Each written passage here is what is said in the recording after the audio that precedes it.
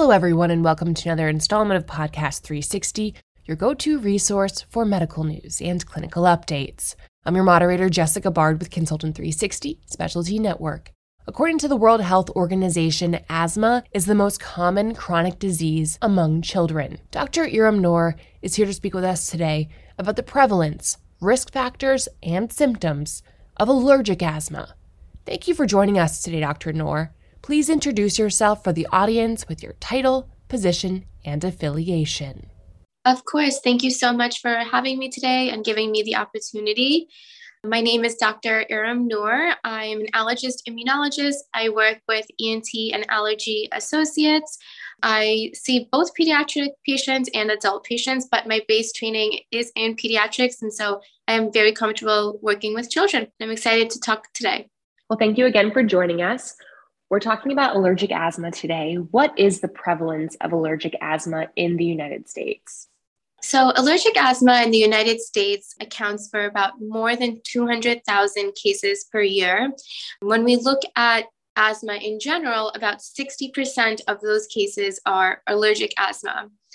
Now, in terms of looking at allergic asthma in children versus adults, we see that the incidence of allergic asthma is highest in the youngest age group, which would be from about 0 to 9 years, as opposed to those patients that are older, such as the age group of 50 to 59 years.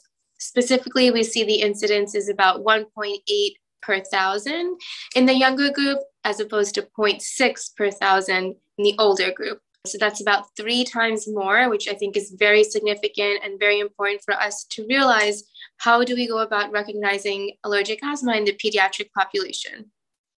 What are the risk factors of allergic asthma in children? And more specifically, how does socioeconomic status impact the risk of allergic asthma in children?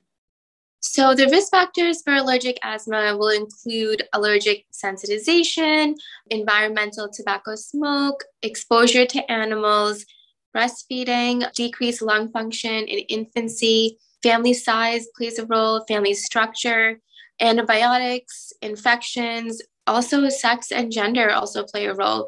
And specifically, socioeconomic status also really impacts the risk of allergic asthma.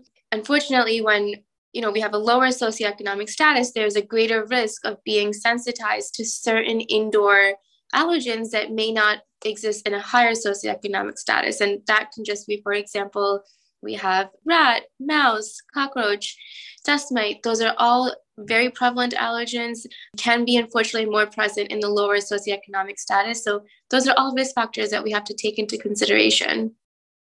Now let's talk about symptoms. What are the symptoms of allergic asthma that parents or guardians should look for in children? So in terms of allergic asthma, first I just want to review very quickly what we look out for in asthma itself.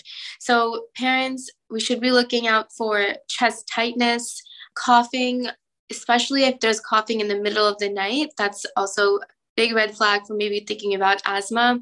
If there's any shortness of breath, rapid breathing, gasping for air, if children are feeling tired, there's dark circles under the eyes, which we refer to as allergic shiners, being more irritable, wheezing, which is that whistling sound that we hear when you breathe out, trouble eating.